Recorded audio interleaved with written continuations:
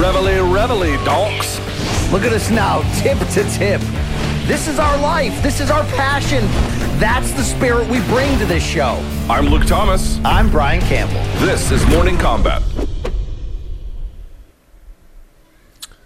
It's the 26th of May, 2021, and it's time for Morning Combat. Hello, everyone. We are this duo here you see on the screen from CBS Sports, Viacom CBS. That over there is the king of Connecticut, Brian Campbell. My name is Luke Thomas. And Brian, it is good to talk to you this morning. I know we've been doing our dad shit this morning, but otherwise life sounds pretty good, huh? Yeah, quick turnaround. This will be a hump day shit show, most likely, Luke. I got off the plane 1 a.m. last night from a sojourn to San Juan and extended territories down there in the great territory of Puerto Rico to hang out with the Paul brothers. A lot of future content to come this week, later this week on CBS Sports, Showtime Sports, etc. A very fruitful get-together.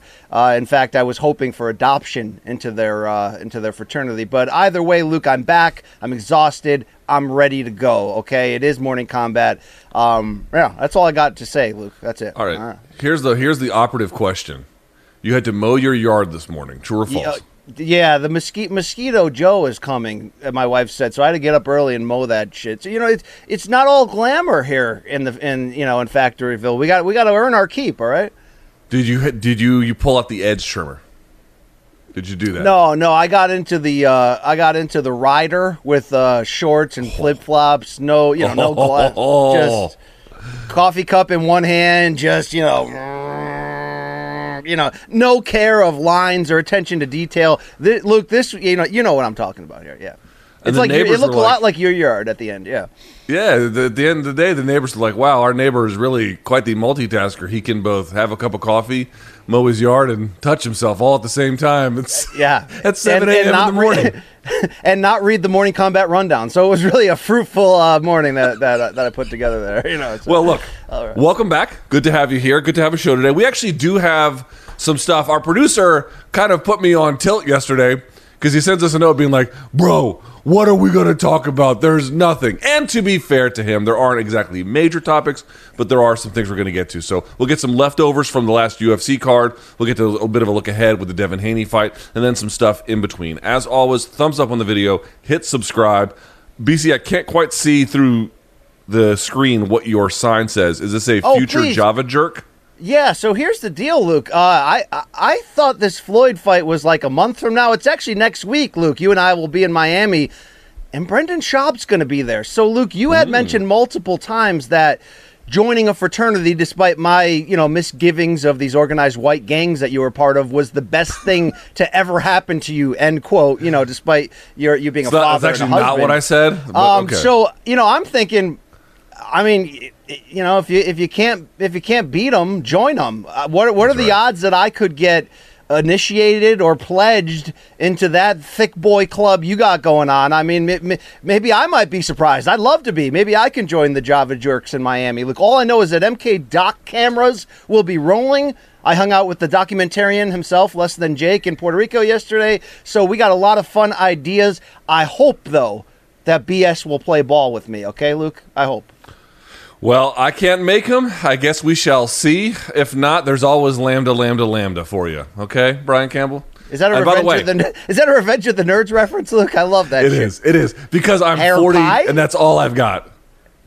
I will say, the quote about the fraternity, BC, just to refresh everyone's memory, was, "For my social life in college, it was the best decision that I made," and it absolutely was. Highly recommend anyone who's in a similar position to do what I did. But seriously, I'd love to get together with you and Brendan, talk Dogecoin, and and just it'd be I think great, it's right? Dogecoin. NXT, but I whatever don't own any pretend internet money, so I don't know how fruitful a discussion that might be. But yes, if there's a chance to hang out with Brendan, we should do it. I just don't know. I haven't talked to him about it, so I guess we'll have to see how it goes. One team, one dream, Schaub. I'm ready. All right, I'm ready. Let's see. So if you want to try Showtime, you certainly can. We all are a part of the Showtime family here to one extent or the other. You can go to Showtime.com, get a 30-day free trial. If you like it, you can keep it. If not, you can go pound sand. BC, I've got our old merch on. You see, you got a Morning Combat shirt. I don't know if you have the ATS. I don't think that's all the smoke. But you can go to store.show.com. You can get all the smoke merch there, too, by the way. You may or may not need it, but we have Morning Combat merch there. Merch 2.0, you know. I mean, hey, speaking of Loch ATS, Ness Monster, Bigfoot. Shout out to Captain Jack for squashing this Kwame beef, you know? Shout out. I didn't see what happened. You know, he put it away. That's what you got to do. You know what I mean? I've seen Kwame Brown open up on everyone, it seems, these past few days. Did they finally squash their beef or something? They did, and I give Stack a lot of credit for that. Stack has love for those who have love, Luke. I want to have a lot of love. I want to be in that crew, all right? I'm pledging ATS as well, okay? All right, very good. Alpha, Tau, Sigma. There you go. You can go pledge them, or whatever it is. And then, let's see, last but not least, the email, morningcombat@gmail.com. That's where we'll do fan submissions today. That's, of course, where you send them for any point, and we still have Dead Wrong on Friday. So send everything you have to morningcombat@gmail.com. And we have some interviews. We've got interviews with Gervonta Davis out there. We've got some interviews with a bunch of people. We've got some interviews down the line coming. So listen, youtube.com/morningcombat, where you're watching right now. Go there and give us a like, give us a subscribe, all that kind of stuff. All right, BC, you ready? I'm ready. Let's do it. Okay, first topic is something we did not get to on Monday. It still comes to us from UFC Fight Night Font versus Garbrandt. Let's get to it now. It's the Shabazian and Hermansson fight. Now, Hermansson ends up winning a unanimous decision, 29-28. So the fight went the full 3 rounds. And in fact, if you watch it, I watched it one more time this morning just to be clear.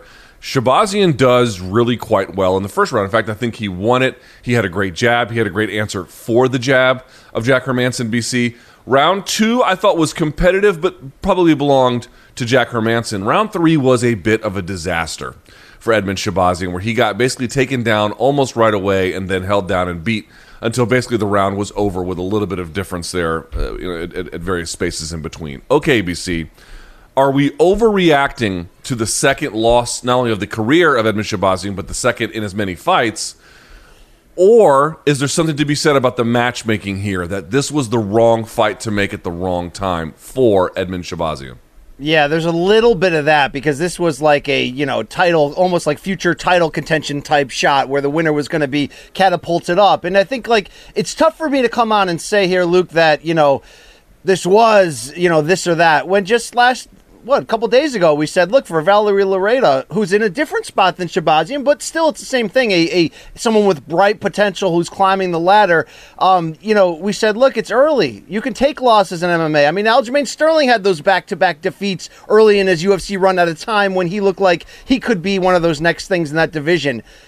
But in this specific case, Luke, this had much more damaging results from my point of view for Edmund Shabazian. Even though I liked him coming back and taking the risk by going right in there against a tough opponent, not a get-well fight, not a let's see where we're at, and even though I liked the way he dealt with the loss again afterwards in terms of his quotes, Luke, this is the second straight implosion. And right now, Edmund Shabazian, who's uber talented in certain areas, is giving me really, really large Amir Khan vibes in boxing. And if you're not a boxing guy, Amir Khan, I call him the greatest first-round fighter in boxing history. He comes out there with those lightning-quick combinations, and he puts it on whoever he is in the ring with. Dropped Maidana with a body shot. Was all over Danny Swift Garcia until Garcia knocked him out. Khan is one of those guys, Luke, who in 3 of the 4 most important categories in boxing is like superstar elite, hand speed, combinations, all that. Edmund Shabazian in round 1 looked like a freaking killer, as advertised. Incredible striker on the feet. But as the fight wore on, his lack of a ground game on the level of Hermansson showed, maybe gas tank showed, and Luke, I saw that thing that you can see where, he didn't just get beat by a better fighter in Hermansson.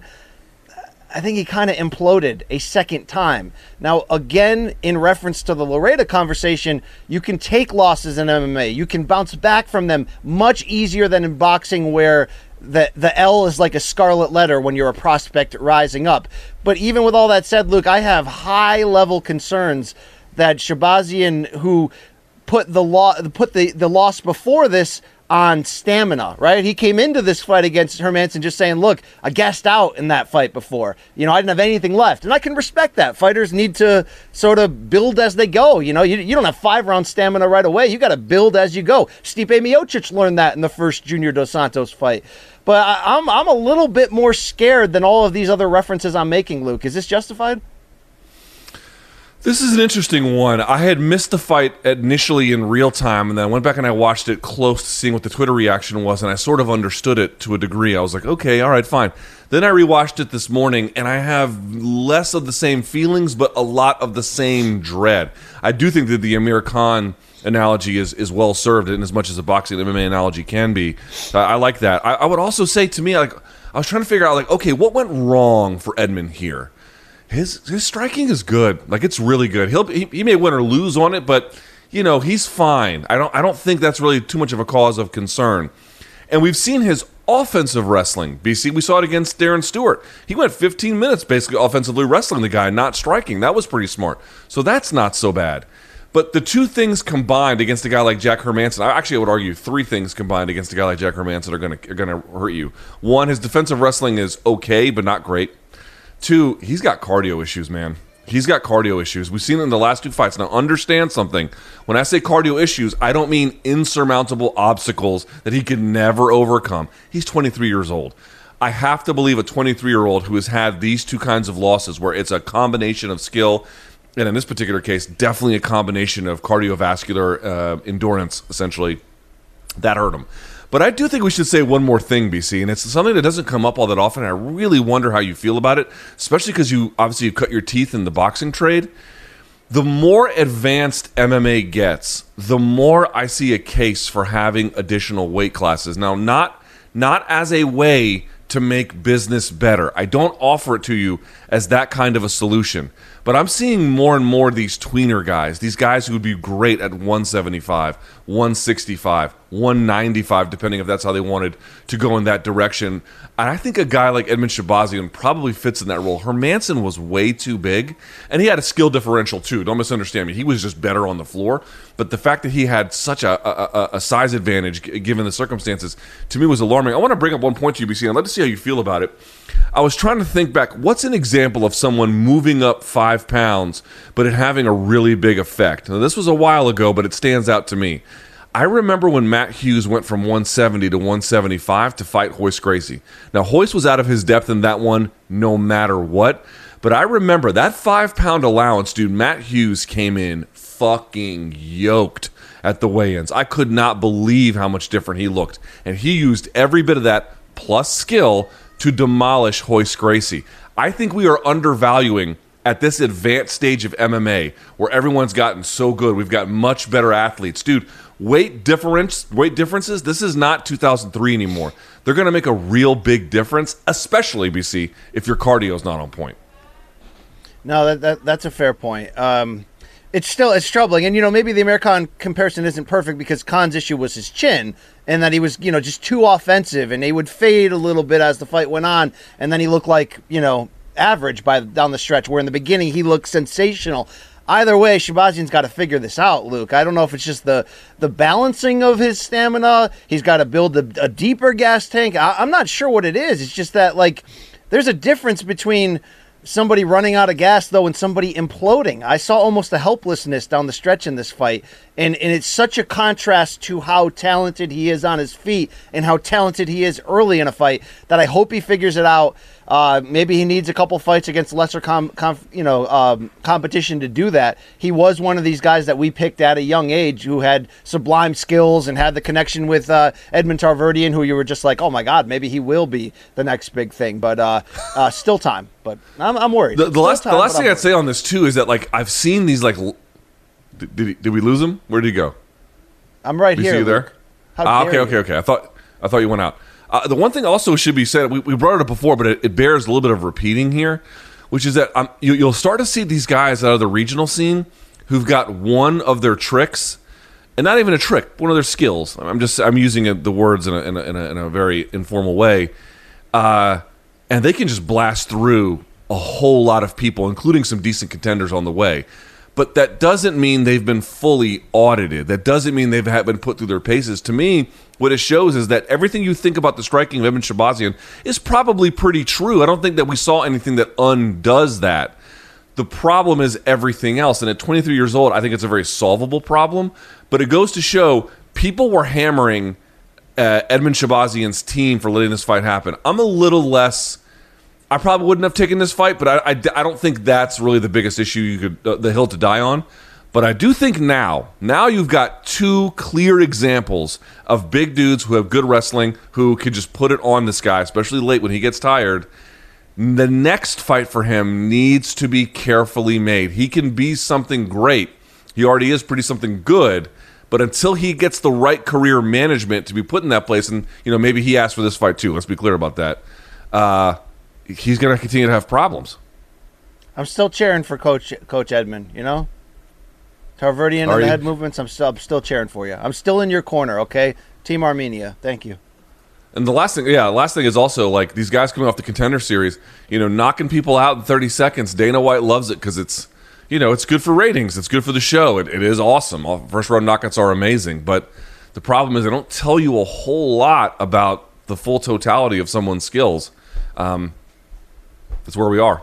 All right, topic number 2. This was interesting, BC. Now, George St. Pierre revealed some of the rules had the De La Hoya bout, the exhibition or whatever it was going to be, had it gone forward. We know that it won't happen because the UFC has forbade St. Pierre from making any money in this particular way, for better or for worse. But here's what he said, St. Pierre, quote, "It would have been bigger gloves." Now, how big, I don't know, 14, 16, 18 ounces? I don't know what they would have been. 2-minute rounds. Normally it's 8-ounce gloves below, I think, 154 pounds in boxing, and 10-ounce gloves above that. So, probably, 12, 14. Yeah, that's a fair point. So the terms were different to accommodate it, to make it more like a show. It's less dangerous. Part of the profit, part of our purses would have been given to a charity. Unfortunately, it did not happen, but it would have been fun. Brian, we won't see it, but what do you make of St. Pierre willing to fight De La Hoya for 2-minute rounds, 8 rounds, bigger gloves? I actually think it would have been really fun. I think that's the type of fight that Triller should be going after right now, than some of the other stuff that we're seeing. Like that. There's a lot of interest in there because it's potentially competitive. Now, as long as De La Hoya is not a physical mess, and he's 47, but he looks to be in pretty good shape, even though, mentally and decision-making wise, he sometimes or regularly all over the place. You'd have to believe that, that's a fight that could be competitive, also that Oscar should win. I wish we could see it. The reason why we're not seeing it just rubs me the wrong way, that Dana still has some type of control over GSP's frozen contract, even though, again, this is a fight that would have been in another sport altogether. It's not like he's saying, I want to come back at Bellator and fight Logan Paul in an MMA match. No, it's not what we're saying here. It's a freaking boxing match. But with all that said, DC, Daniel Cormier, he made a lot of headlines in reaction to this, Luke, on that Canadian show he does, where he said he's glad it's not happening because it would have been really bad for MMA to have GSP go in there against Oscar, who's obviously a loudmouth, right, and takes shots at MMA all the time, except for that time that he put on that really bad pay-per-view. That it would have been really bad for MMA had GSP gone in there and lost to Oscar. I don't get with that really, really well, Luke. I don't subscribe to that theory. You? Yeah, that sounds to me like he's parroting the official UFC party line on that one. Which is, listen, I understand why the UFC has a little apprehension about this. If you were the UFC and you went through all this work for promotional and, frankly, existential credibility, and then some of your most decorated champions were out there, let's say, getting stiffened by old or bad or retired boxers, one after the other, you'd be like, okay, all right, what are we doing here? But, like, on some level, there's a lot of issues at play. As you indicated, one, St. Pierre probably should have a right to make money at this stage off his fighting ability, whatever's left of it, especially in a bout like this. And listen, I probably would lean towards De La Hoya.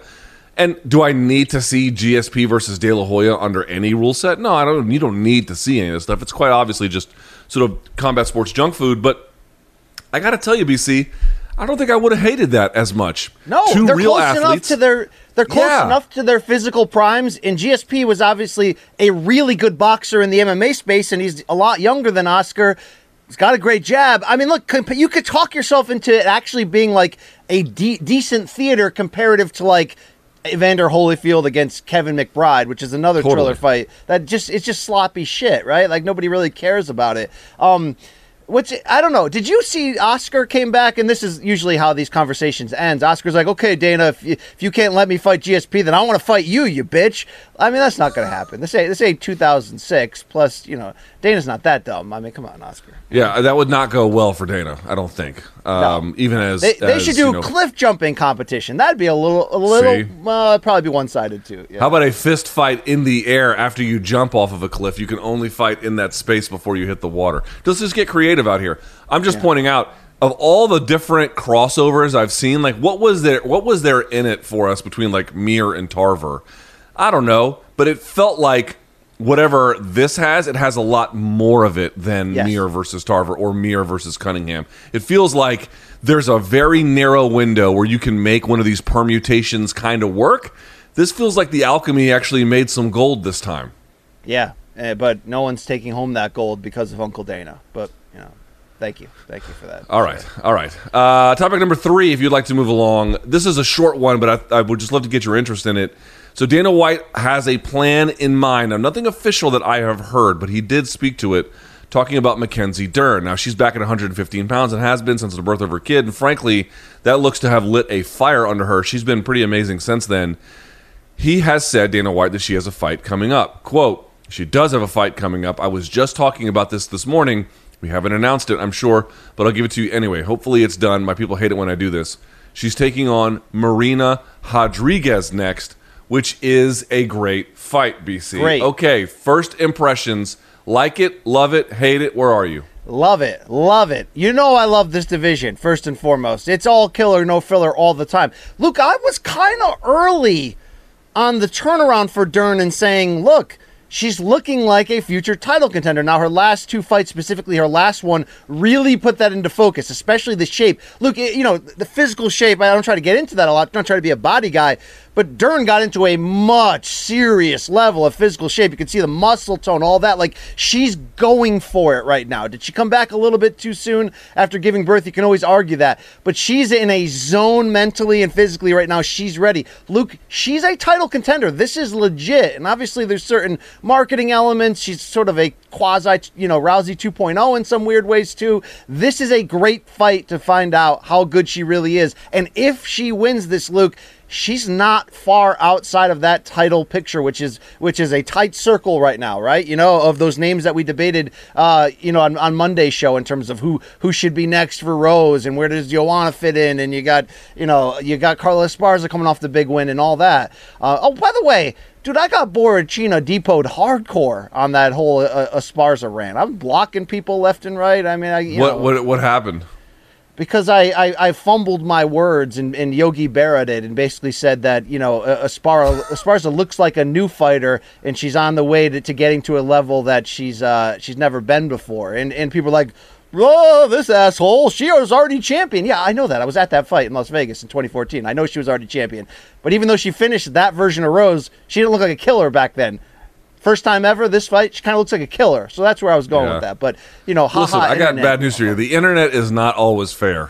I have to tell you. Not always fair. That is true. I guess I got to just sit back and count them rocks, biatch, and just enjoy it. But look, this is a very good fight. Marina Rodriguez is one of those just difficult, perfect tests to find out if somebody's ready for that title picture, or if Marina herself is ready if she gets by Dern. That's why you love this fight. Luke, I want to spin it back on you and just really focus on the game and the evolution of Dern. Do you agree with me by this point that, this could be a future champion? Even though she may not have, let's say, the most perfectly well-rounded game, it's very ground-heavy still, even though she's improved her striking.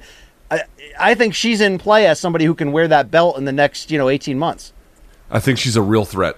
I mean, let's talk about where she fumbled a little bit. It was in 2018. So she had that Amanda Cooper fight where she came in for a 115 fight. She came in at 123. I mean, Dominic Cruz was right. It was like, Basically, if you miss weight by that much, you're not even trying. Like, you're not even you're almost trying to sabotage it. You're 2 points or 2 pounds away from the next weight class. I mean, it's an insane amount of irresponsibility. Then she fought Amanda Ribas in 2019 and lost. But since then, she's had 4 fights: Hannah Cifers, Randa Marcos, Virna Jandiroba, and then Nina Ansaroff. She won 3 of those via submission. All 3 of those wins came with a performance of the night bonus, and the one she didn't get against Jandiroba, who by the way, also an accomplished black belt herself, which Mackenzie won that one walking away too. She has been absolutely reformed. But BC, I'm glad you brought the way in which she has been reformed. It's not like her striking went to the next stage. It's pretty good. It's okay. Definitely she doesn't mind sitting in the pocket. I'll say that for sure. Yeah, but it's functional to set up what she does best, right? Right, and now what she does best, she's bringing to life. A lot of these people are like, oh, I want to use my striking now that I've been training it, and they kind of lose sight of what got them there. Demi and Maya, had that issue and then kind of got back to it. She had like a mini version of that, a mini version of trying to figure out who she was. She's still working on the striking. She's still working on all the incorporations to get there, and she's going to need that, by the way, against someone like Marina Rodriguez, who I think has good takedown defense, good framing. You're going to have to really get inside on her, and that's going to come from the stand-up to an extent, because her wrestling shot is not super athletic blast double type. She's going to have to work her way inside, but on the ground, dude, she has become a very no bullshit operator. Once it's down, she is hunting for better position right away, without a moment's notice. She can do it on top, she can do it on bottom. She has a lot of different tricks, and you're just seeing her have a very clear, this is what I've noticed, BC, in her larger life, in her larger purpose, and in her game. It just seems like she has a lot more focus and direction about where she's headed and how she wants to get there. And we've all had those moments in our own careers, Luke, where it's like, okay, we're pretty damn good at this, but are we trying to be a killer? Are we trying to be our absolute very best? Do we really want all the smoke? Are we daring to be great? Masvidal found that spark, right, in some reality show in the woods in Central America. Whoever Mackenzie Dern found it, she found it. And while we are talking about the evolution of her game and giving her the respect, this is the longest we've ever talked about her without speaking of the evolution of her accent, Luke. Your thoughts? There is no controversy about the evolution of her accent.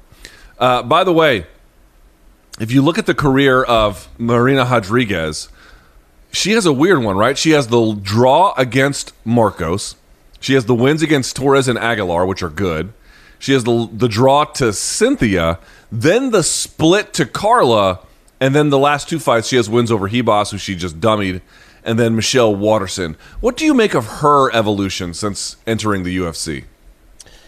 She kind of surprised me by becoming suddenly a contender who's sort of like, wow, she has a very tough style to look good against, a very tough style to get over the top against. I don't know if she's completely turned that corner where I'm like, she's a killer, she's a finisher, she's going to go in there and wreck shop and challenge for the title. I still see her as a tough out on the way to the title, but those last 2 wins are especially coming off of a loss, they're very impressive. So I need to see more. She's smart, Luke. She's a tough out in there. You can't look great against her, and this is why this matchup is so good. I did want to dead wrong you quickly. It's Nina Nunes. Can you put some respect on that family's name? Yes, I keep doing that. It's a bad habit. I apologize, but you're right. It is in fact Nina Nunes. Although on Wiki they still have her as Nina Ansaroff, so that's where I got my bad idea. But you're right. It definitely I've made that mistake a few times. I don't know when that would be, but really would love to see that one. I love that matchup. Classic striker versus grappler, but in a very modern kind of way. And winner of that one, dude, let's quickly look at the rankings here for just a second. In that division, depending on how it goes, sitting at women's strawweight, you've got Dern at 6, and you've got her opponent, Rodriguez, at 5. So it makes all the sense in that one. Above them, BC, Yan Xiaonan, who's out of the picture for the moment. Esparza, okay. And then Joanna and Zhang Weili. Dude, there's a huge fight for the winner on the other end of that. Not a title shot, but maybe a title shot eliminator. Exactly. But I want to ask you, now that we're focusing on the 115 title picture, because I could do this all day on Morning Combat. We got, not dead wrong, but people saying, what the hell, BC and Luke? When we talked on Monday and sort of said, look, my personal belief is Esparza deserves and will get the Rose title shot in that rematch. Great storyline. Esparza showed us everything we needed to see out of her in that win. And we were sort of like, well, what's next for Zhang Weili? Because I really feel like she's going to be one more win away from getting back into a title shot. Everyone's like, hey, wake up, Morning Combat. Zhang Weili versus Joanna Champion Part 2.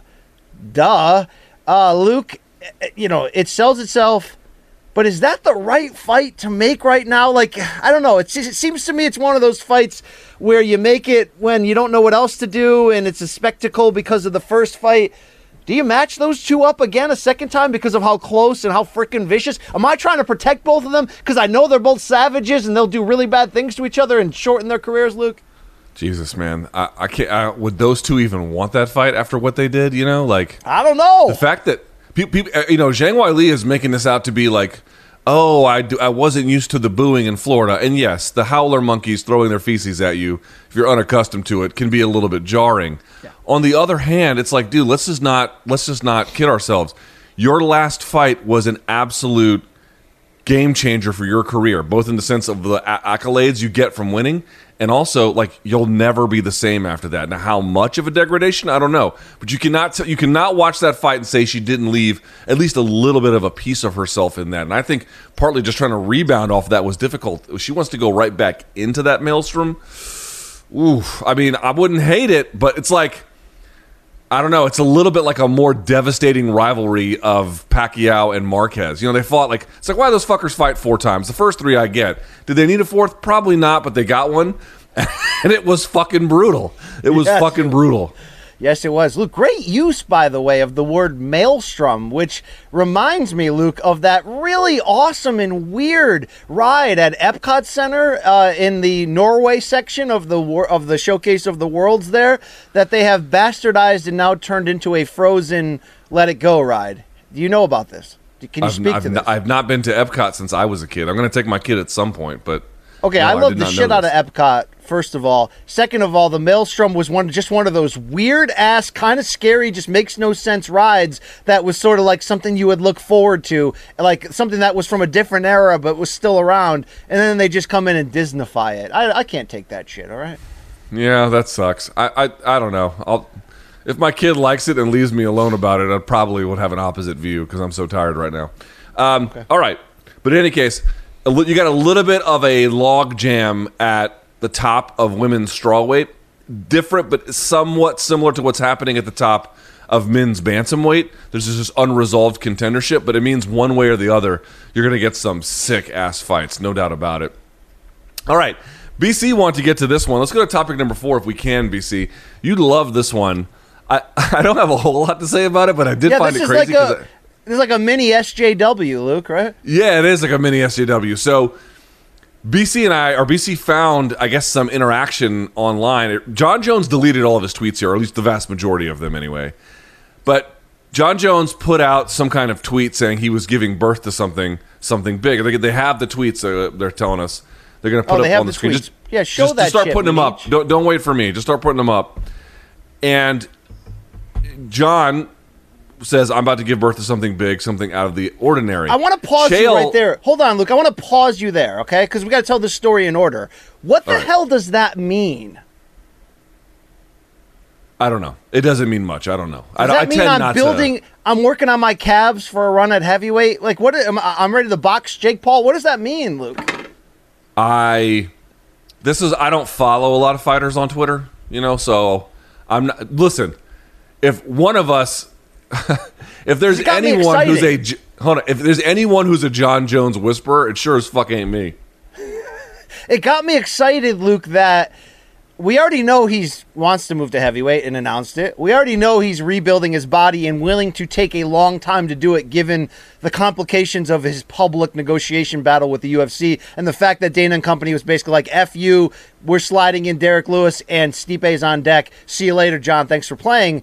But when he puts this out, this tells me as sort of the super fan here, Luke, that like he's giving birth to something internally. We talked about Masvidal's turnaround, Mackenzie Dern's turnaround.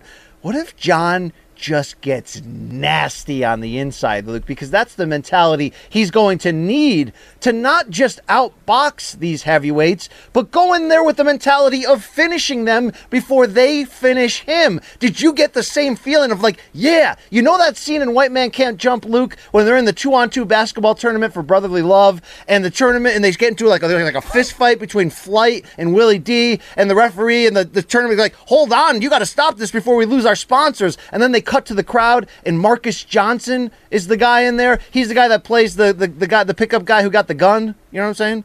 Mm-hmm. You know what I'm saying? And he's like, yeah, like this is what I came here for. Yeah, like fight, yeah, you know? That was me reading this tweet. Like, yeah, John, okay? Find an oven, get in there and cook up something evil that you're going to bring out in the cage. Did you feel what I was feeling, Luke? No, I didn't feel any of that. I tend to not really look into like any person, because I get this a lot with all the people I follow in the fitness world on Instagram. There's a lot of like this self-affirmation, you know, believe, conceive, achieve shit, and I just don't. It's in one ear and out the other, bro. It to me is utterly meaningless. So I don't really pay attention to that kind of a a thing.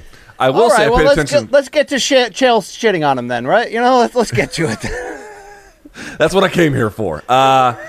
So then Chael puts up a tweet saying John Jones is giving birth. Now, you can't see the picture there at the top of the tweet because it's whatever reason, but it was just sort of like a picture of John Jones making a scrunched face on, like, pasted on top of a pregnant woman. It was nothing really to it. At which point, I would love to read these tweets because, boy, John is definitely not mad about this whatsoever. From John to Chael, quote, I'll tell you to go fuck yourself or to take my dick out of your mouth, and you'll actually go home and celebrate getting my attention that day.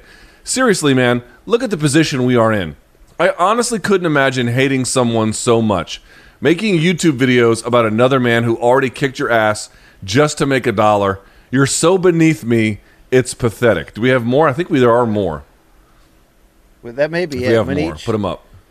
Manich, do you have any more? Or do you have any Big Meech? Mixed? All right, do you have any mixtapes you want me to share with the producer, Manich? Anything? Yeah, there's more of these, BC. What's your reaction to John absolutely in no way, shape, or form being upset about this? Yeah, I didn't like that, right? Because it shows exactly what you're saying, that somebody like Chael, who has now graduated as, you know, retired fighter, but really just the two old guys atop the theater and the Muppets, Waldorf and Stadolf. You know, what are those guys' names, Luke? Who? Those old guys that just shit on everybody and the Muppets? Oh, Walter or Stadorf or some shit. Yeah, that's basically that's Chael Sonnen right now, and the fact that could so easily entrap Boney, John. You know that's I don't know, John. You should be above that, right? Get back into that cooker, cook up what you're doing right there, brother. Okay, I need John Jones to come back in 3 big ways. 1, the actual physical comeback at heavyweight. 2, I need him to respond publicly to Dana in terms of this negotiation thing and take another big power move. And 3, I need him to get into that space, Luke, and find that dragon, find that beast. You know, he hasn't had to bend that beast in a while. And in fact, you can look at how close the recent light heavyweight fights that he had, in which we could argue that Maheta and Dom Reyes beat him, as, you know, him playing a little bit too much prevent defense, Luke, just trying to edge people out and just, you know, keep what he's built. And no, I want to see you chase the tail of the dragon. I want to see you go out there and finish people. So I don't want to see you sparring with Chael. I mean, Chael did break your toe, right? That's about as close as Chael came. We don't have any of the tweets afterwards, but then Chael, here, let me pull them up because they just went on forever. Chael then does the bit where he does the tweets, but he doesn't address them to anyone, but you kind of know who they're about. So here's what he does after he gets sent to hell a little bit by John. First, he quote tweets it and writes, "Now, John, that was hurtful." And then he goes into the following, quote, "You've got some grammar problems there, former champ. Spend a little less money on tequila and a little more on an editor." Next one.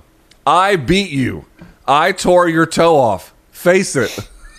Yeah, well, Chael is undefeated, so we got to give him that, Luke, okay? Okay, here's where it starts to get nasty. "You tried to play chess against Dana White when you can't win at checkers against Betty White. You're alone, bitter, and bored. Come grapple on Sug again, Submission Underground. I got you. 5K. All right, Jay. Hold on. Right. He's not done. John, got your Sug contract here. FedExing to you at the intersection of Irrelevant Ave and Obscurity Street, Nowheresville, USA. Little dad joke there. Not my favorite thing. Yeah, he should have used the intersection in Albuquerque where John ran from. That would have been a bigger dig, Luke, right? Oh, that would have been good. Is it my fault my wife is hotter than the pics you had on the walls of your prison cell? Okay. Whoa, now we're starting to get ugly. We're going dark here, Luke. And here's where he gets insanely dark. I'd attack your wife, but you ain't got one. I guess multiple rehab stints, arrests, and booking it after crashing into pregnant women don't exactly scream marriage material, does it? Oh, wow. Jesus, dude. If this guy ever gets crossed paths with John Jones, it honestly might be terrible for him. You know what I'm kind of into after this, Luke, because of the climate we're in combat sports right now, and I know Dana would probably ruin this. These two donks boxing? Yeah, on Triller, basically. Yeah, exactly. The winner gets Oscar. Yes, that's exactly where I'm going with this. I mean, really, Luke, that's the thing. You should be able to settle all street beefs in an organized fighting environment, and if that's the only way Triller can survive by pivoting completely to that, then that's where they should go, Luke, because I would actually care about this. Why? Because I am a gas station eating, pro wrestling connoisseuring in the past guy who gets down for stupid trash talk that turns into a fight. Meet me in Temecula. You know the direction I'm going here. Well done by Chael to make this a thing. John, stay quiet until you're ready to growl. I want to hear that growl. I want to feel it. I want to smell it. I need angry John Jones at heavyweight, Luke. I need him coming out. I need more pictograms. Picogram. I need Aaron Pico's horse has got that. I need that size, picogram size. Okay, to just take it all. Come. If you're gonna, what did Harold Scott Howard say that time, Luke? If you're coming on, come on. If you're coming on, then come. John, it's time to come. Okay, that's the new sign that you should put up. Take down future Java jerk and put out "It's time to come." That's what you need, and then you gotta spell it with a U, not an O and an E. That's gross. The U is really gross, though. You know. I know. I hate seeing it in written word. Yeah, it's just the last thing I'll say about this, BC, is this. It's like, dude, honestly, trolling culture is incredibly immature, and it's designed to be, undercutting of just normal decency. It's just really what it's about. But you can't fight the ocean on this. You just can't. Which is to say, he's going to do this no matter what you do. It doesn't matter at this point. You can either be an active participant in it, or you can just be above it as pain. Because here's what everyone thinks. Oh, if I strike back, I'll lash out strong enough to really stick it to him, maybe shut him up, maybe look better than him. But if he's trolling you, you already look better than him in certain kinds of ways anyway. And if you participate in it, you actually elevate the trolling. I know it has to suck, but you got to just let it go. Just let it go. Speaking of Frozen. Luke, is there any way... There's no legal way... Like, if John just gets to a certain point where he's like, I can't work for Dana in the UFC anymore. Like, there's no way you could just get out of your deal, right? And there's no way they would ever, giving his marketing potential, just let him go and, like, go fight Rumble under the Bellator banner or go fight, I don't know... Go join Chatri's The Apprentice Singapore edition. Like, is there any way, like, could John sit out 2 years and go to court and then get out of his deal? Like, is his own, like, he's either going to fight in the UFC or he's not going to fight anywhere. That's the truth, right? That's how the law works, correct? Contract. He would have to he would have to challenge it. So the way he could challenge it is, this is why Triller is kind of interesting. GSP could do it. He just refused to. If you sign a contract to fight, let's say Triller offered you a deal. So they offered John Jones a deal to box Chael. What they could argue, and I don't know if they would win, but what they could argue is, under the Ali Act, that boxing contract should be honored and respected and then protected, which means that it would challenge the ability of the UFC to then be their sole promoter of any kind of combat sport. It would just regulate them as it relates to mixed martial arts, and they would have the freedom to then go pursue boxing. But to do that, you're going to have to take them to court, and it's going to take years to get it settled. GSP's in a good position because he's got the money and could fight for it, but he just doesn't want to. So there you go. Maybe GSP realizes it's not worth the squeeze. He can be a UFC legend, show up glad-handed, and all that. But I don't know. Could you get yourself jazzed up, Luke? I'm not saying this because we're Viacom CBS employees, but I'm saying, could you get yourself jazzed up in some dream scenario where John, went to Bellator and fought Rumble and Romero and Bader? I mean, it'd be wild, right? It would certainly be wild. Yes, I agree. All right, last but not least, this is BC's story. BC loves this story. I don't hate it, but he does love it. So, Luke Rockhold did an interview, I believe, with Brett Okamoto of ESPN. And in that interview... Two handsome men. Maybe the two most handsome men in MMA together, correct? You should blow them. God, I mean, really? I'm banking off Joanna's quotes to try to, double troll you, and you come back with that? I mean, come on. I mean, listen, you say it every time we say either of their names. I mean, was Joanna wrong? That's all I'm saying, okay? Not about this, no. All right, topic 5, Luke Rockhold. Luke Rockhold does an interview with Brett Okamoto. It says a bunch of stuff in it, including about Kevin Holland working with Daniel Cormier to get better at wrestling. But the bigger one, BC, was about Israel Adesanya. He knows that, of course, Adesanya is going to fight Marvin Vettori. Hell, pretty soon, June 12th, coming right around the corner. Here's what he had to say. I mean, the Italian kid, Marvin Vettori, beat Kevin Holland. He got a title fight. I just don't understand that. He beat a guy coming off of a loss. A lot of these guys need to be proven, need to be tested, Luke Rockhold said. I want someone that excites me. Someone that's fun, that's interesting. You can go back and forth with, and the fans get excited about. He's a character. I appreciate Kevin Holland's character. I think that'd be fun stylistically. Now, he has said he wanted this fight, but he also said, BC, that the way in which people fight Israel Adesanya, they don't pick up on the mistakes. I don't have it in front of me. I do. Mikey gave you the wrong quote there. Okay. This is what was on Brett Okamoto's Instagram page, the quote from Rockhold. I know what Israel's capable of. I've been studying Israel for a long time. I appreciate his style, but I think he's beatable in so many ways. I don't think many guys can fight him from the outside. I can. If I just stayed relaxed and stay on the outside, it's a game that I can play. And then if we go into the takedowns, I'll do a lot better than Jan did. I'll tell you that. Well, BC, your reaction. So, full disclosure here, okay, Luke? Full disclosure, all right? Let's be honest. We all have blind spots, whether we call ourselves real journalists or entertainers like me or just really a glorified keyboard warrior fan. You do the math. I don't care. I don't care what you think about me. But I love Luke Rockhold. I believe in him. Thought he got a raw deal in that UFC debut when he fought that frickin' TRT monster Vitor Belfort, who put off the tightest spinning shit that we've ever seen, the violent shit. It could have ruined a man's career, but he came back. He won the damn championship. Did he do it because Weidman screwed up? Maybe. But he won the damn championship. Entering the Bisping rematch, Luke, I was ready to tell the world, if he had won that, and he should have won that, because he destroyed Bisping 2 years before that. He had an argument at that point, Luke, as one of the pound for pound best in the world. He had one of those outside hipster arguments. It was a stud, but it all fell apart there. And I know his holes, and he's broken my heart. But we all have these blind spots. I call them the 9 lives syndrome. I had a 9 lives syndrome for Amir Khan, for Zab Judah in boxing, for Adrian Broner. I'm always going to believe, no matter what my eyes are saying, that they can get serious again and come back because I just believe in their damn skill so much. I believe in this guy's size, his striking, his skill.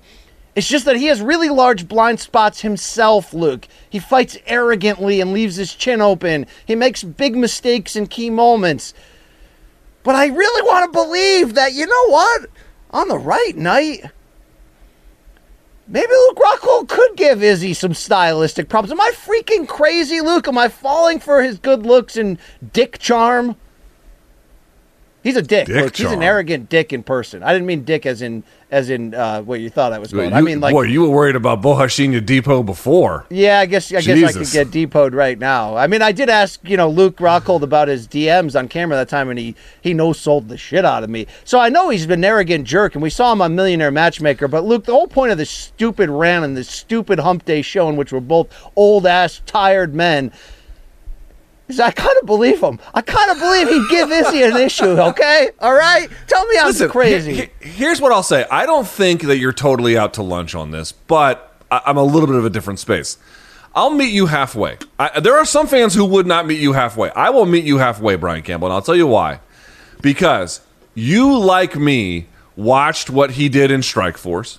You, like me, watched what happened when he came over to UFC and how good he was. Okay, the Vitor Belfort fight notwithstanding, but the run he was able to put together to becoming champion, the win over Chris Weidman. You want to look at it fight by fight, Luke? That run in the UFC was very impressive, all right? Let's hear it. You have it in front of you? I do, okay? So, look, he goes 5 rounds with Jacare in that classic Strikeforce fight, right? Beats Jardine and Tim Kennedy, then loses to that TRT monster. Then he gets a body kick KO of Costas Philippou. He submits Tim Bosch. He submits and dominates Michael Bisping in Australia. One-handed guillotine, yeah. He submits Lyoto Machida, and then he stops Chris Weidman for the title. I mean, that's a run right there, Luke. That's a hell of a run. I mean, here's why I'm willing to meet you halfway. I can't ignore the things that have gone wrong, but I'm not willing to just completely forget all the things that I saw that went right for him and showed how good he was. Like, does he probably have a chin issue? He probably does have a chin issue. I thought going to 205 was the right thing for him given his weight cut issues, but then he was way too big. He was way too slow. That's not his style, so I do think going back to 185, if he can, not kill himself in the weight cut, is probably a good idea. I do think on the floor, remember, this was a guy who, other black belts in pure jiu-jitsu was saying when you think about MMA guys with good ground games, Luke Rockhold's right at the top of that list. He didn't show it a whole lot, but remember he had that reverse submission on Tim Boach. He took the back of Lyoto Machida and was just dominating him. Like, he can do real good things. Moved to mount on Chris Weidman. So, like, on the ground, I do think he probably has an advantage over Adesanya, but in all the other factors, I would still lean towards the champion. Listen, I'll say this. I'm not ready to throw Chris Weidman at 185 out the door into the trash. Not ready to do that. Sorry, Luke Rockhold. But I want to see what he's got, dude. I'm not ready to just say, he's going to just pick right up where he left off. Let's see where you're actually at 185 in 2021, and then we'll make a call from there. He is 36, right? But he hasn't been extremely active. One fight per year from 2016 to 2019, and then he hasn't fought since then, so he hasn't been taking a ton of damage. I do agree that there's potential chin issues there, but I think it's an arrogant-based chin issue, Luke, where he just he doesn't take stupid chances. He just operates at such a high level of arrogance that he leaves the back door open. And obviously, you do that against Romero, he's going to stop you. Now, we didn't think Bisping was going to be able to do it, but took Michael Bisping's freaking credit. I mean, he had the right mindset on a short turnaround, and he came in there and he bullied him in the press conferences, got him a little off tilt there, and then walked in and knocked him the hell out. But I don't know. I still want to believe, Luke. Maybe I'm just stupid. I mean, that's why I end up on board Chino Depot all the time. You pick a stupid co-host, Luke. All right. Yeah, well, you did too, so we're stuck. You're stuck, bitch. You're stuck with me. Dumb and dumber. Okay, yeah. All right, well, with that in mind, those are our topics for the day. They say we have an ad read, but there's no ad read in here. So I think, BC, we jump right to the WOD. No, not the workout of the day. It's time for the Wheel of Death, bitches. All right, this is what we do every Wednesday when our fans want us to. Right now they want it. We're going to give it to them. So the premise is Luke Thomas, he don't want to talk about certain categories, so we have a segment each week where he must. Good faith responses to decently faith questions. It's called the Wheel of Death. Wheel of Death. Great graphic. Oh, God. 10 categories, 5 spins. It's all random. You get what you get. Here are your 10 categories for this Wednesday, Luke. Here we go. Big Booty Bellator. P4 PPV. Persona non fabia. Welter Skelter.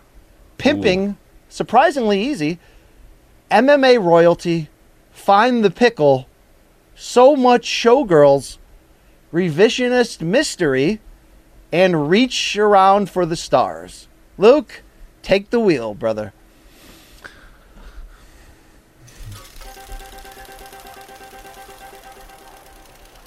All right, let's see what we get here. This ought to be fucking stupid.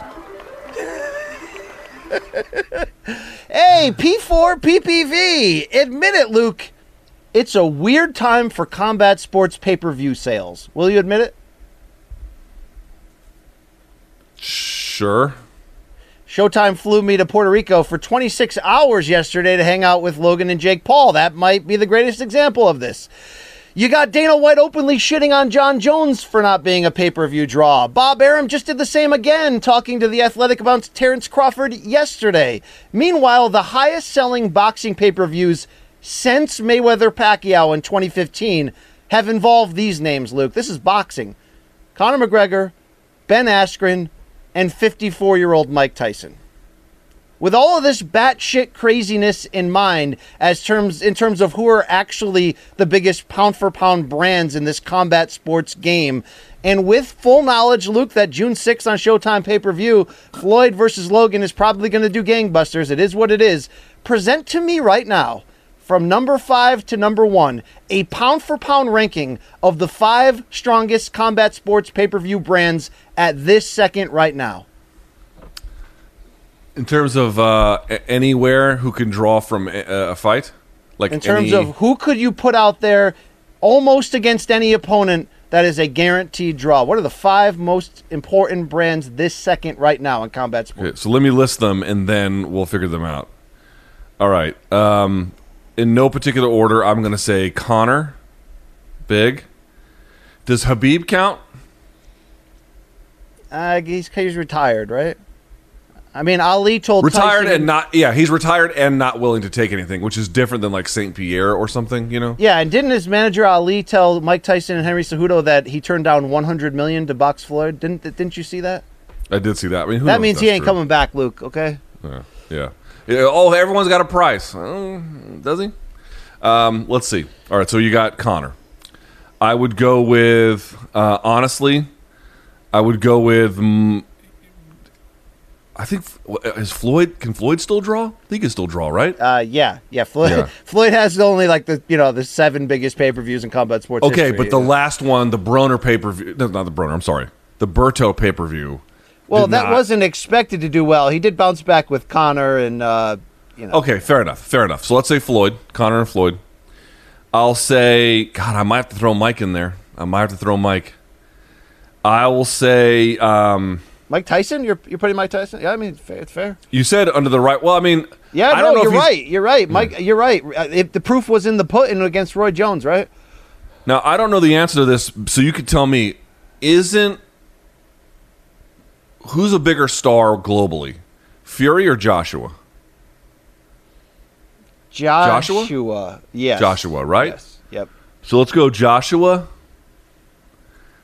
And then for that 5th one, I mean, you begging me to put a Paul brother in there because I don't really know what they I don't draw. see how you don't have both in there right now, Luke. Okay, I don't see because that. we don't know what they actually draw. That's the problem. All right. We don't have really. From Logan's standpoint, that's fair. We did not get the numbers from when he fought on DAZN in that main event, and although that one that they did for $15, that exhibition sold really well. It did, but it was So I'm not. See, here's the thing. I'm not excluding them from the conversation, but until we have a little bit more concrete, it's like, can we say that they sell more than Canelo?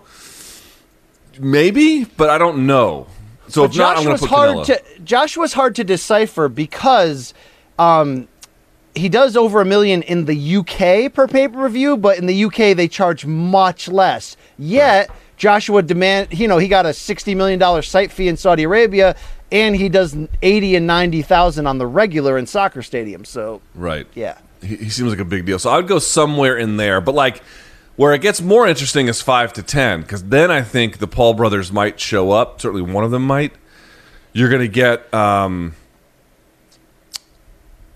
I'm not even sure. Who'd be out there, but it'd be interesting.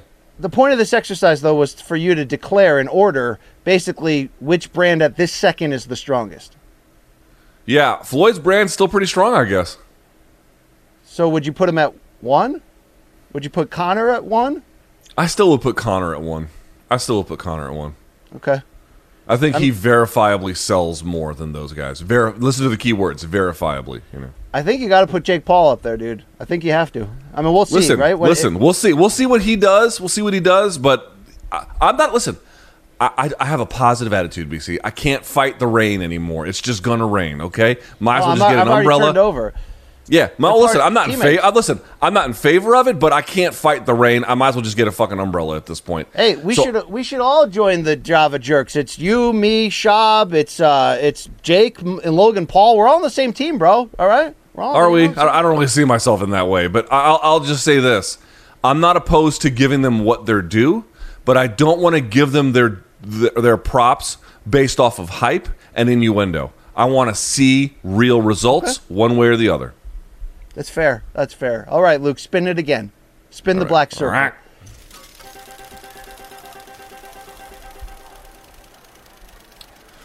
Oh, Jesus. Luke, when was the first time you shot and killed a man? What? Hey, Welter Skelter. Welter Skelter, you're coming down fast. All right, well, we'll delete that in the after show. Luke, despite once having the same champion for over 2,000 consecutive days, the UFC's welterweight division has actually had the third most title changes in UFC history. 12 in all. The only divisions that have had more are heavyweight and light heavyweight. So it's trivia time here on the Wheel of Death, Luke. Beginning with Kamaru Usman's 2019 victory over Tyron Woodley. Go backwards over the 21-year history of the 170-pound division within the UFC and provide, in order, the previous 11 times the title changed hands, telling me the fighter who won and the fighter he defeated. All right, so in other words, who took the title from who backwards? Yes. Okay. Kamaru took the title from Woodley. Woodley took the title from Lawler. 2016, Lawler took the title from Hendricks. 2014, correct. Yep. And I believe that was vacant, or did he have the belt? He had the belt outright, right? Yes, Johnny had it outright. Yeah, so but Johnny got it from a vacancy, essentially. In 2014, who did he defeat, though, Luke? Lawler. Correct. Right? You're on a run here. All right. So St. Pierre had it before that. St. Pierre defeated Matt Hughes. You missed one, Luke. Let's back up a step. St. Pierre defeated Matt Serra to get 2008, correct. Matt Serra defeated St. Pierre to get it. 2007, yep. St. Pierre defeated Matt Hughes to get it. 2006, yes. Matt Hughes defeated, he defeated, was it Carlos Newton to get the belt? No, sorry. He picked it up from the abandoned title fight because Penn had it before that, right? Who did Matt Hughes beat in 2004 for the vacant title after BJ Penn went to Pride and gave Was up it Frank Trigg? It was GSP. GSP. The first St. Pierre fight. Hold on, let me finish this out. So then he got it from that one. But that was the UFC like 50 or whatever the fuck it was. So then before that, did he beat Carlos Newton to get it? BJ Penn defeated Matt Hughes to get it before that. Right. Okay, but before that is what I'm talking about. Before that, Matt Hughes defeated Carlos Newton in 2001, yes. Carlos Newton defeated Pat Miletich. 2001, correct. Pat Miletich defeated... who did he fight to win that? It was 1998, Luke. It was the inaugural UFC welterweight title fight. Okay, so hang on. So Pat Miletich beat... God damn, hold on, don't give it to me. Give me just a second. Who did fucking Pat Miletich beat to get that? He beat... I don't know. I give up. Who did he beat? Mikey Burnett. I would not have got that, Luke. Fuck. Hey, who had a resurgence through the Ultimate Fighter later. That's interesting. You did well. You didn't get a perfect score, but you did really well. I would not have been able to recall the key. Look, the trick part of this question was those vacancies, Luke, obviously. Yeah, the part where it goes St. Pierre, Hughes, Sarah, vacancy, recapture, lose it, blah, blah, blah. There's a little bit of a lack of organization in there, but otherwise I know the names. Very well done, Luke. Spin 3 coming up. Yank.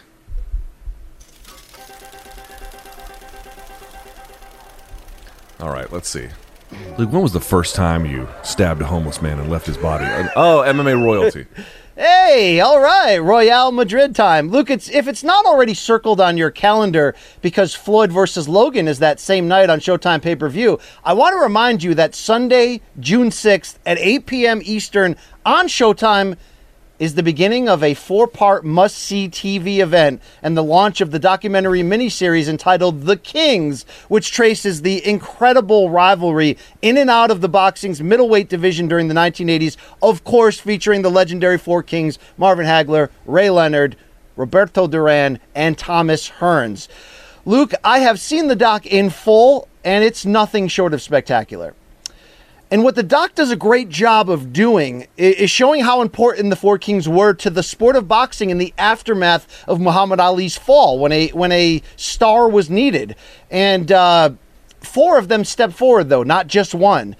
Not only were all 4 Hall of Famers, of course, but the key to their legacy, Luke, is that all 4 fought each other, sometimes multiple times, and they created the biggest fights of the decade in terms of public interest, in terms of record-breaking fighter purses, in terms of everything. They owned the 1980s. So, Luke, despite our attempts to crown subsequent groups of 4 Kings in the sport, including that featherweight group in the early 2000s of Pacquiao, Barrera, Morales, Marquez, this new crop of current lightweights that we're talking about right now, of these young kids, none have obviously been able to live up to what the 4 Kings brought. But that's boxing. Let's talk MMA.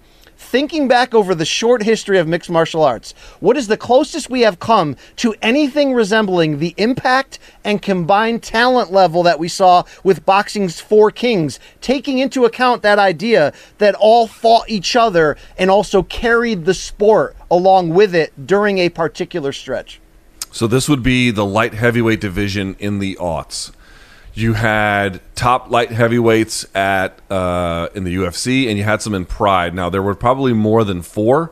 The 2 biggest out of Pride, probably Rampage and Vanderlei, but you could throw Arona in there as well because he was obviously a big player. There's some other ones there too. And then UFC, it was Tito, Chuck, Vitor, and Randy. Dan Henderson's kind of a player in that space, so there's more than 4. But you want to talk about, that was the time in which those were the big, like, who were the big stars in UFC at the time? The vast majority from the 205-pound division. It was the marquee division. Tito fought Chuck several times. Randy fought Chuck several times. Randy fought Tito. Randy fought Vitor. Vitor fought Tito. Vitor fought Vanderlei. Vanderlei fought Rampage. Rampage fought Dan Henderson. Rampage fought Chuck.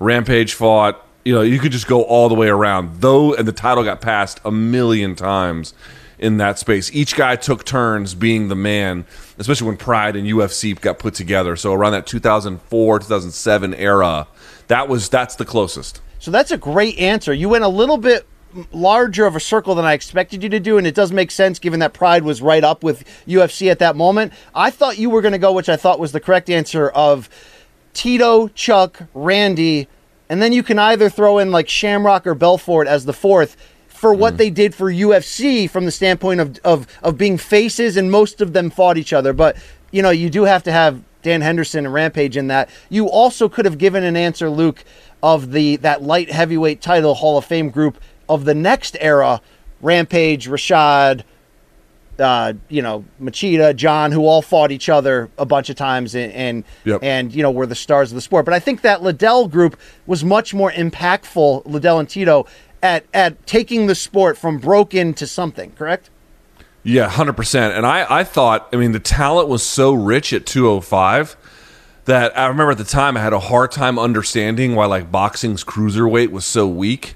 I had a hard time. I thought like 205 would just be the marquee division forever.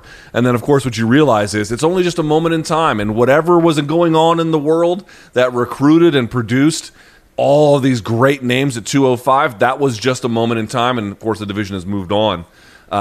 But at that moment, dude, the sun in MMA rose and set at the 205-pound division. No doubt about it. Did we miss a contender for this category because we never got Tony Habib? Could you have gone Habib, Tony, Connor, and Poirier?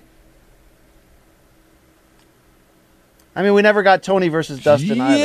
Yeah. A little bit less, but a lot of the same kind of things. Yeah. The problem is Tito, Chuck, and Randy fought basically everybody, and then Dan and Rampage kind of did too later on, so like the answer's too easy. Okay. All right. Very, very well handled, Luke. This has been a clean, efficient Wheel of Death so far. Let's keep it going with spin number 4. By the way, can I tell you how many places in DC are cashless now? You don't have your card or your phone, you're fucked. Who doesn't take cash?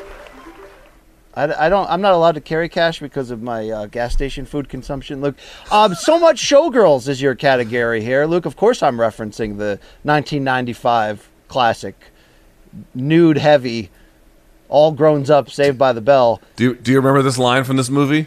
I got towels. I don't remember that line, actually. No, it's almost. I actually have only seen that movie a couple times, but it was memorable, Luke. Luke, some movies you just can't stop seeing over and over. Was that the 90s counters, J-Back? Wow, look at that shit. You just can't stop seeing over and over and over again. Luke, there's no limit to the amount of times certain movies can run in on cable in which you won't instantly stop what you're doing, or how many times that you have quoted the lines on this show to your friends. So with that in mind, Luke, for your personal movie watching history, I don't want 10 answers, okay? What is your Mount Rushmore of the 4 most rewatchable films in your movie watching history? Ooh, so 2 of these are really easy, but I don't know about the other 2. Number 1, Predator. Probably have seen it 50 million times. I mean, BC. Yeah. Am I a Schwarzenegger diehard fan? Am I a Predator diehard fan? I've got the Predator toys. I've got Dutch. If you guys can't see this, I've got Dutch as an action hero that's toy. Is he covered in mud? That's badass. He's covered in mud. This is the scene where he's covered in mud. Yes. Go ahead.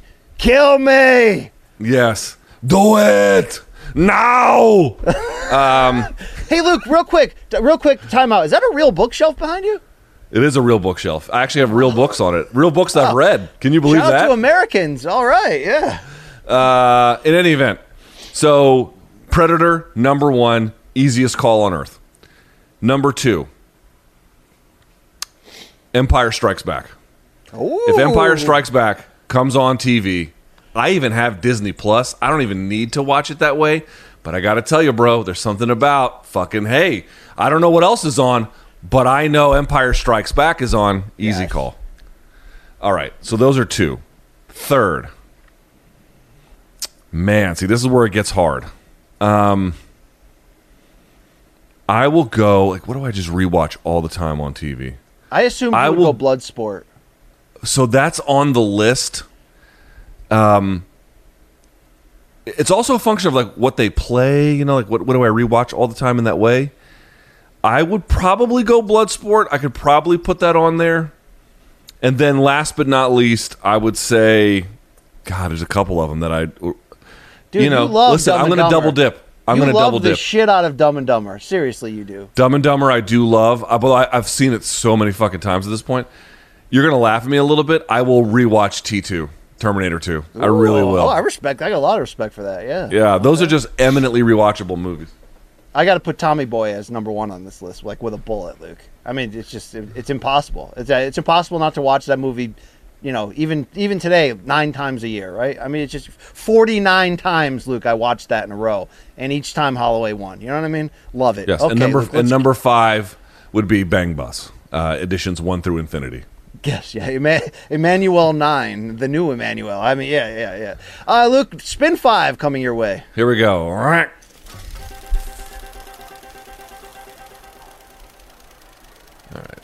Luke, when was the first time you robbed a bank? Oh, revisionist mystery. All right, here we go. Okay, it's kind of like revisionist history, Luke, only it's a mystery. We don't really know here. Don't look now, Luke, but you and I are closing in on a 2-year anniversary of Morning Combat. It quite literally has changed my life and career from the standpoints of exposure to creative and artistic happiness to simply, seriously, getting me out of bed each morning, fired the friggin' hell up to figure out a new way to make MK even more fun and take over the world. Really, MK has been a joy in my life and my pocket, Luke.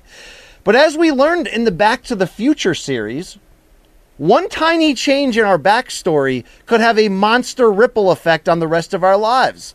Although you and I first met at Floyd versus Canelo in 2013 and were cordial acquaintances in the combat sports space in the years that followed, MK really wasn't birthed until August of 2018 when Chuck Mindenhall asked if I would be interested in taking the train to New York City and be July, and be a one-time guest on episode 200 of the MMA Beat. He said, "Hey, Luke had no idea you lived so close. He asked if you would be, willing to join." Luke, but what if I had said no, or I couldn't, or my employer wouldn't let me, or whatever, right? Or what if Chuck had recommended a Canadian, or even the damn schmo, to take my place? The last few years of your career would have looked a lot freaking differently than it does now. I'm sorry, Luke. So in the spirit of that, trace back for me, using as much detail as you can, to our first episode of Morning Combat in July 2019 until now, and try to piece together exactly where you would be today if we had never found our spark on the beat, MK had never become a thing, and you and I simply kept saying what's up to each other twice a year in Vegas.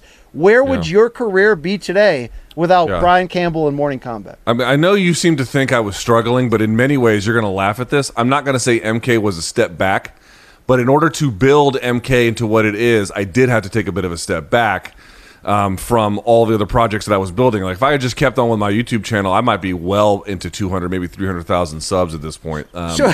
Is this your way of saying you've done charity for my career, Luke? By No. I see. There's no way to make that argument without you getting pissed off about it. But that's really not what I'm trying to say.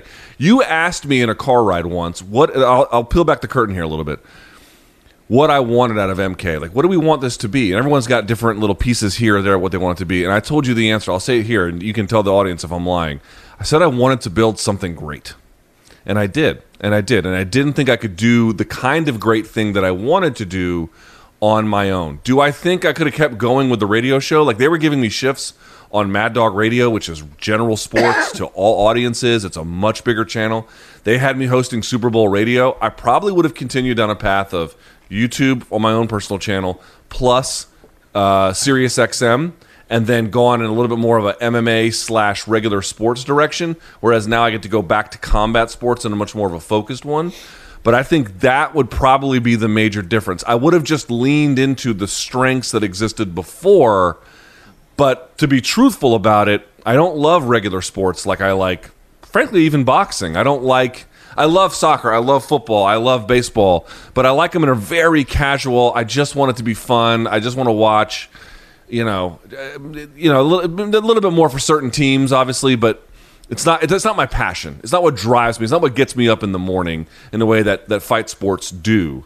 So I probably would be doing a lot more regular shifts talking about Kevin Durant and the Nets, talking about, whatever the big issue is in regular sports, more so than recap. But this is why this move was important. It's not just the partnership that we had or that we're going to build something great and we're well on our way.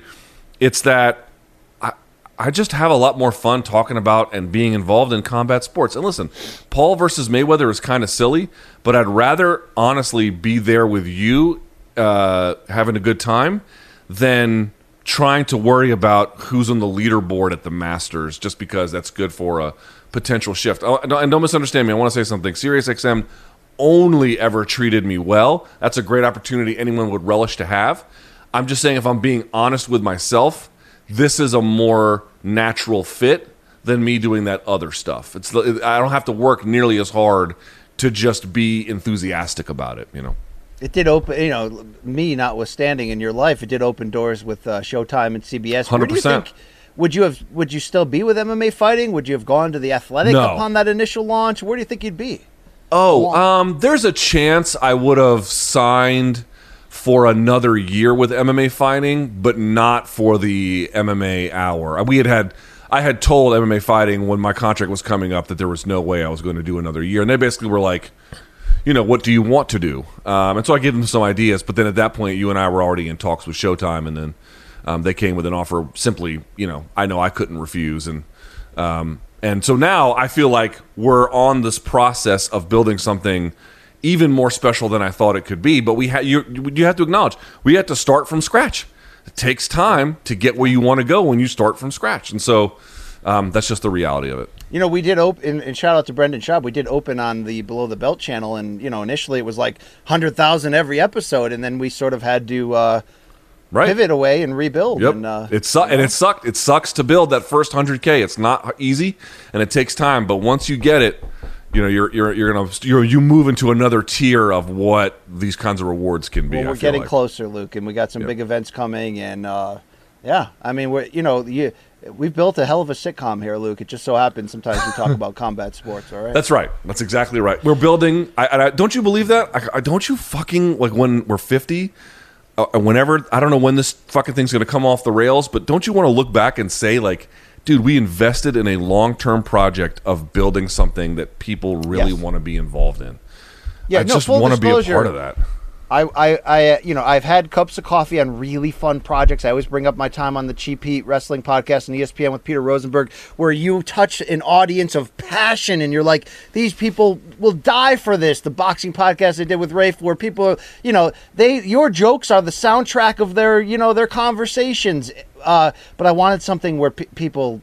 It's must-see frickin' TV for them to take a seat on the bar along with us, Luke, okay? Hopefully we're doing that for people during these crazy times. And I think the last thing I'd say, too, BC, about all of this is, like, sometimes life takes you in unexpected directions. This was a gamble. Like, when we were talking about this show, we were like, listen, here's what we think it is. Here's what we think it can be. Let's just see what happens. And we went and found out what happened, and it only got bigger over time. So...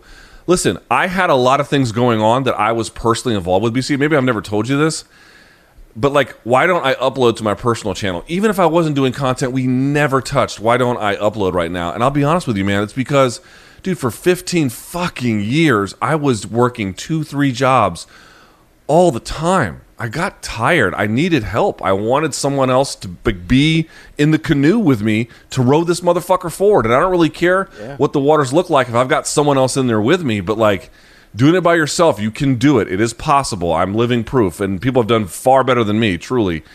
But it's hard, man. It's a lot of hard fucking work. And I just needed help. Luke. Yeah, and now look at my gallbladder. It's falling apart. All right. Well, thank you for taking on this journey, Luke, and obviously all of our people for coming along with us. I do feel, Luke, that as fun as this show is, we've made a decent impact. If we can get in a damn studio, like, a couple times a week together. I know, dude. What are they waiting on at this point? There's honestly. No, I'm telling you, it might not even look like this show anymore. It might go in weird directions, but I'm ready to go there, okay? I'm ready to go there. Thank you. By the way, I know you talked to some Showtime folks yesterday. Did they say anything about putting us back in studio? No. But, things are changing quick in terms of where we're allowed to, it's coming. It's coming, Luke. All right, we'll get into some details offline. By the way, Less Than Jake's going to be in Miami, as I said, Luke. I've watched a aborted rough draft of Doc 3 from that aborted mission to Mohegan. It's very aborted, Luke, but it will come out in some form. It's going to be an abstract. It's like going to be one of those weird sequels in a movie franchise where you're like, remember Halloween 3? It didn't even have Michael Myers. It's going to be like that. But hopefully we can bounce back in a big way in Miami and bring some good content. Maybe you'll even buy in this time on the doc, Luke.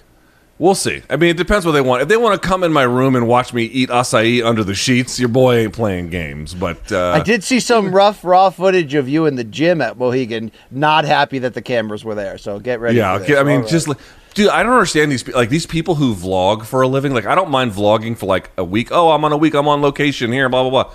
But, like, just to give your whole private life to YouTube, oh, my God, that sounds like the worst idea ever. Yeah, the Paul brothers have done it to the tune of millions, though, Luke. All right, let's go. That's the but, like, dude, you have no inner life. I mean, fuck no, you don't. It breaks up. Didn't we learn reality TV breaks up marriages, Luke? The Lachey's, the Hogans.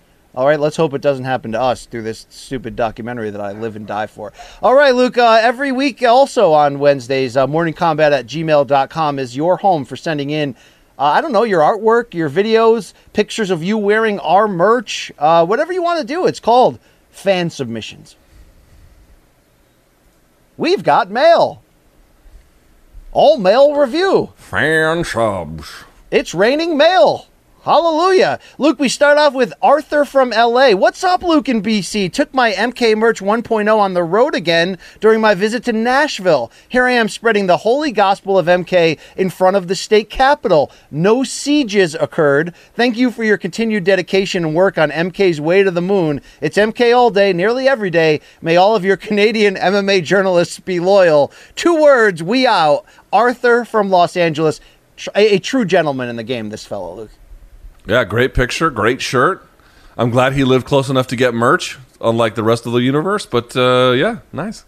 You know, I don't. He might have been in the weight room, Luke. He fills out that schmedium pretty well there. All right.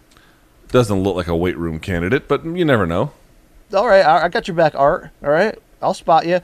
This is from Petrit D. Hi, donks. Just wanted to share a quick little video. Notice what I'm listening to on my phone. Enjoying an MC trip around the fjords of Norway. Take care. Can we run some audio, Manich? Manich? Big Meech, Larry Hoover. Whip and work, hallelujah. I can't hear anything. Poor dog. Can you run the audio?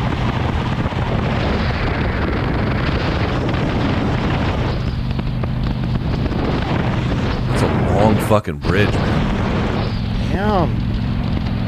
All right, end it. Thanks, Corey. So apparently he's listening to MK while driving over the world's longest bridge. As I hear myself again. Yeah, Norway looks beautiful. I love that we have fans, Luke, from Doha to Detroit, all right? And shout out to Petrit from Norway. Thank you for repping our game right there. One day we'll get you international shipping. One day. All right, Luke, Todd M is back. He says, hey guys, the idea was started by the great Jordan Breen some years ago. It's the MMA Museum of Inanimate Objects. I've assembled the best batch of objects that I can remember for the time being. Feel free to add anything I missed. I know there are plenty out there. I think it really speaks to the history of the sport and perhaps why MMA has such fertile soil for memes. Keep your tips sharp. Luke, your thoughts on this? I mean, the bisping eye seems a little insensitive. You know, I got tiramisu right there. We got Buffer's tuxedo, right? You got the misspelled gi. Do you remember Rampage's truck? For folks who may not remember this, he got arrested once because he drove his monster truck with his fucking face on it and his whole body on it. And this was when he was a lot more popular. He's obviously kind of faded a little bit, but when he was pretty fucking popular, drove it around, hit a pregnant woman. By the way, all kinds of shit happened, and he was not drunk. He was sleep deprived and high off of energy drinks to the point where he was seeing things. Like he was literally hallucinating. Yes. That was the truck. Okay. We've got Habib's hat, John Jones's Bentley, the dick pills caught by USADA, Cody McKenzie's shorts, and what is this? Cody McKenzie had the Walmart tag on his shorts in the cage. Oh my god! Because he just went and got the shit, and then walked into the octagon. Yeah, they were not happy about that. John Jones's picograms. Manich, one more time if you don't mind. I'm just trying to figure this out. Oh, Art Jemerson's one glove. Yeah. Misspelled Reebok kits. Benson Henderson's toothpicks. Look, this is brilliant. Connor's dolly. Yeah, I love it. It's pretty good. I love it. Well done. All right. And never forget #never forget that Speedo in the octagon too, Luke. Yes, Dennis Hallman. Yes. All right. MD slides in, says, this is basically how the Luke Valerie interview went. I even refaced the Sandlot's Wendy peppercorn for accuracy.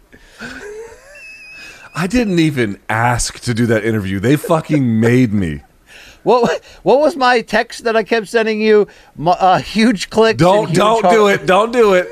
Don't do it. Don't do it. Yeah. Well, Luke, we'll never forget that interview, okay? Or the one when you asked what her DMs look like. Oh, I don't regret that at all. All right. Forrest KOS just says, hey, BC, not sure if you have LinkedIn, but I have made you a new profile pic, BC the Greek. Yes. By the way, dude. Luke, shout out to Yanni the Greek. He reached out to me and said he loves our show and does watch it. I mean, look, in a dark jail cell, if Yanni the Greek opened his mouth, we would have light to get to the end of the tunnel, Luke. I mean, that guy's got... You ever look for something when you're lost and you just pull the phone out and you hit the lamp on the phone, like the thing. Yes. That's when Yanni smiles, it's just light everywhere. It's just light. I mean, I've got coffee-soaked, yellow, gross factory teeth, Luke. This guy Yanni is ahead of the game. He also put the picture back up. Two things about this. One, it's like if he opens his mouth, it's like when Ving Rhames opens up the case in Pulp Fiction and all the light comes out. That's one. Yes. Two, in this rendering, I got to tell you, you look like Eric Trump. Do you not? Well, I'm fairly fat and gross at this moment, Luke. I'm wondering if I get into really good shape again. That's probably peak BC at 42, right? Right there. That Yanni the Greek setup there. If I slick back the hair, right? It is a little Eric Trumpian. I'll give you that. I think if you slick back the hair, I'm going to tie you down in your sleep and shave your head. All right. Luke, considering the success we had on the crossover weighing in pod with, Josh Thompson getting into our marriage bed and you doing nothing about it, I'm excited for future crossovers with... You're such a hoe about this. It's unbelievable. Yanni the Greek. I mean, look, we got a lot of people out there we can make great moments with on the podcast game. All right. This is from Appy Fatathon. He's got two of them. The first one says, "Hi, guys. I'm sure you both agree the highlight of the show's most recent evolution has been Luke's spontaneous and sincere plugs for Showtime merch and subscriptions. Here he is convincing us. P.S. I enclose a photo of me, David, and my cat, Bowie, trying to follow the boxing and UFC main events at the same time at 5 a.m. on a Sunday over here in France. P.S. or PPS, Luke Thomas changed my life by shaming me into some cable management before taking this pick. Keep up the good work at Appy Fatathon, a.k.a. French HR Snooker Nightmare." I don't know what most of that means, but can we blow up this pick here, Manish? Can you go back, Manish? What the hell was that? So there's the cat Bowie, right? Where's the pic of the dude?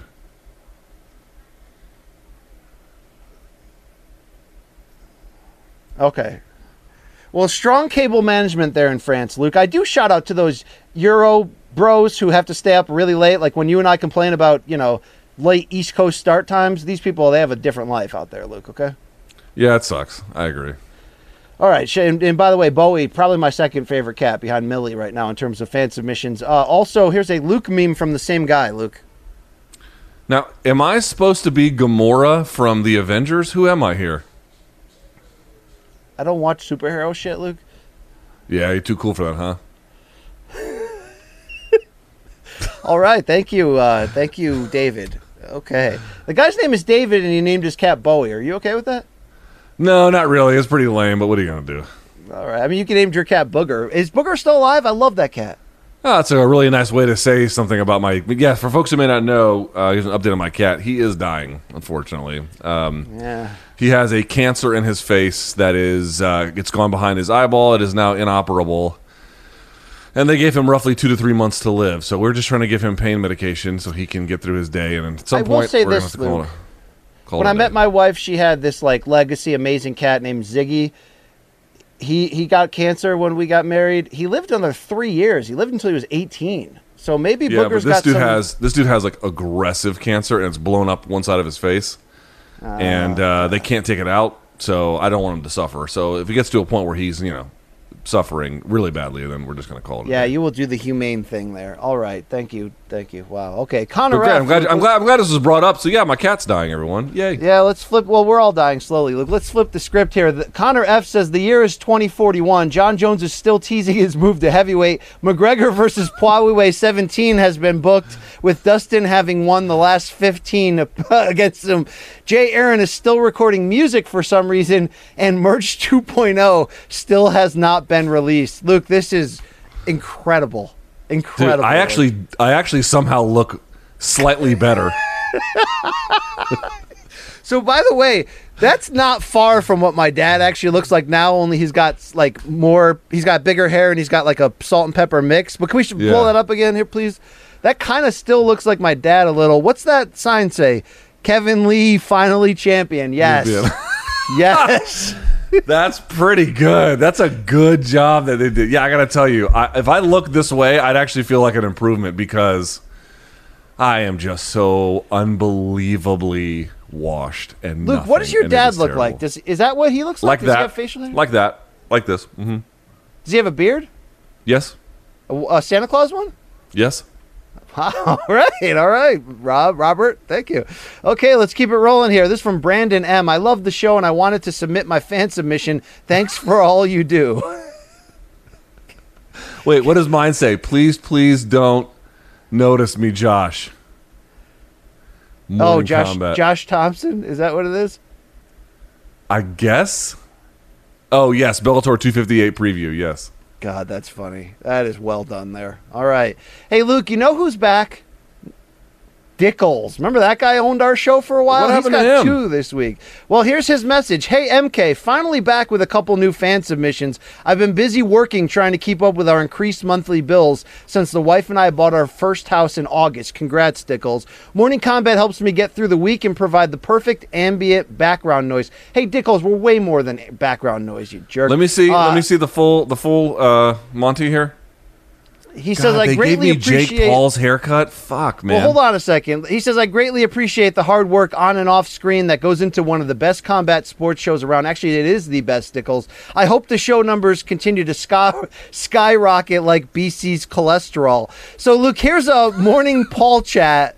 Since it's now bro time at Showtime with the recent addition of untested American boxing legend Jake Paul, Morning Combat might want to make a spin-off show to cover all the upcoming Paul brother douchery that we will be forced to digest in an effort to really capture spin-off that show. age Motherfucker, you demo. got us talking Paul brothers every show.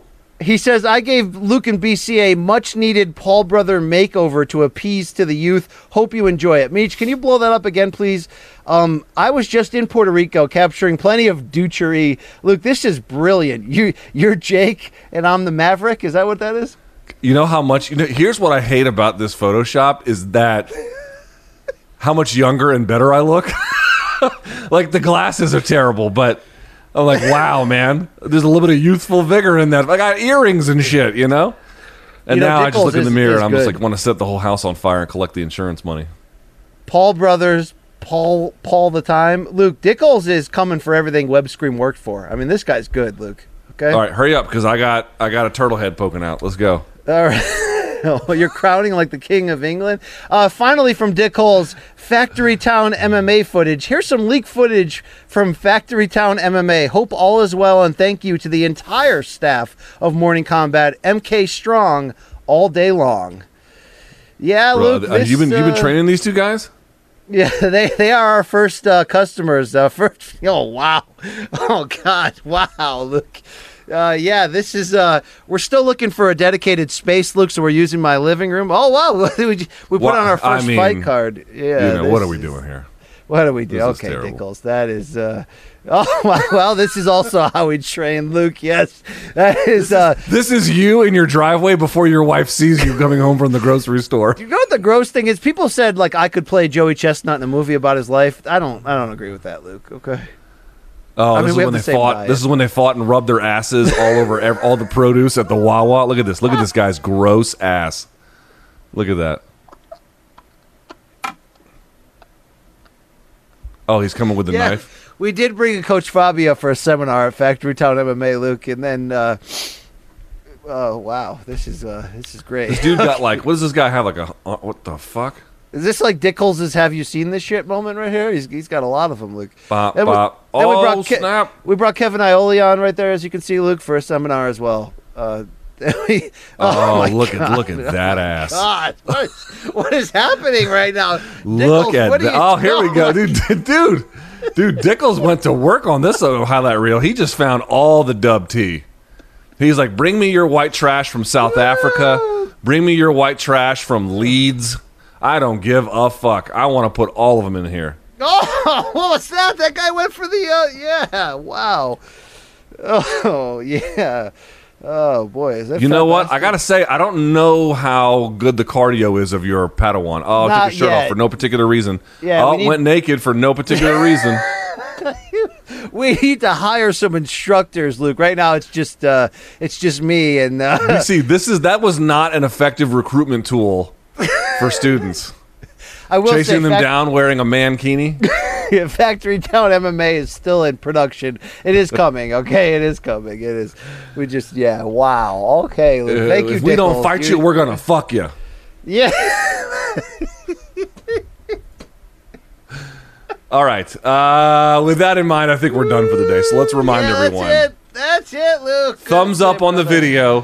Hit subscribe. Live chat tomorrow at 3. The last show of the week will be on Friday. BC, do you have anything you want to tell us about any content that you have produced coming our way, or still we're going to wait and see on that? No, you want to check out the Gervonta Davis sit-down that I had right now available on youtube.com/morningcombat. And yes, later this week, it'll be in video form on the Showtime Sports pages. I know, we can't put it on MK. I'm so bitter about that. It'll be in story form on CBSSports.com. I'm sure you can see some of it on CBS Sports HQ. I have sit-downs or stand-ups with Logan Paul, Jake Paul. Had a nice chat with Logan's trainer as well. So some of that content will be available next week as well during Fight Week. And, Luke, we are just days away, you and I, from hopping on a plane, heading on down to South Beach, taking our talents there.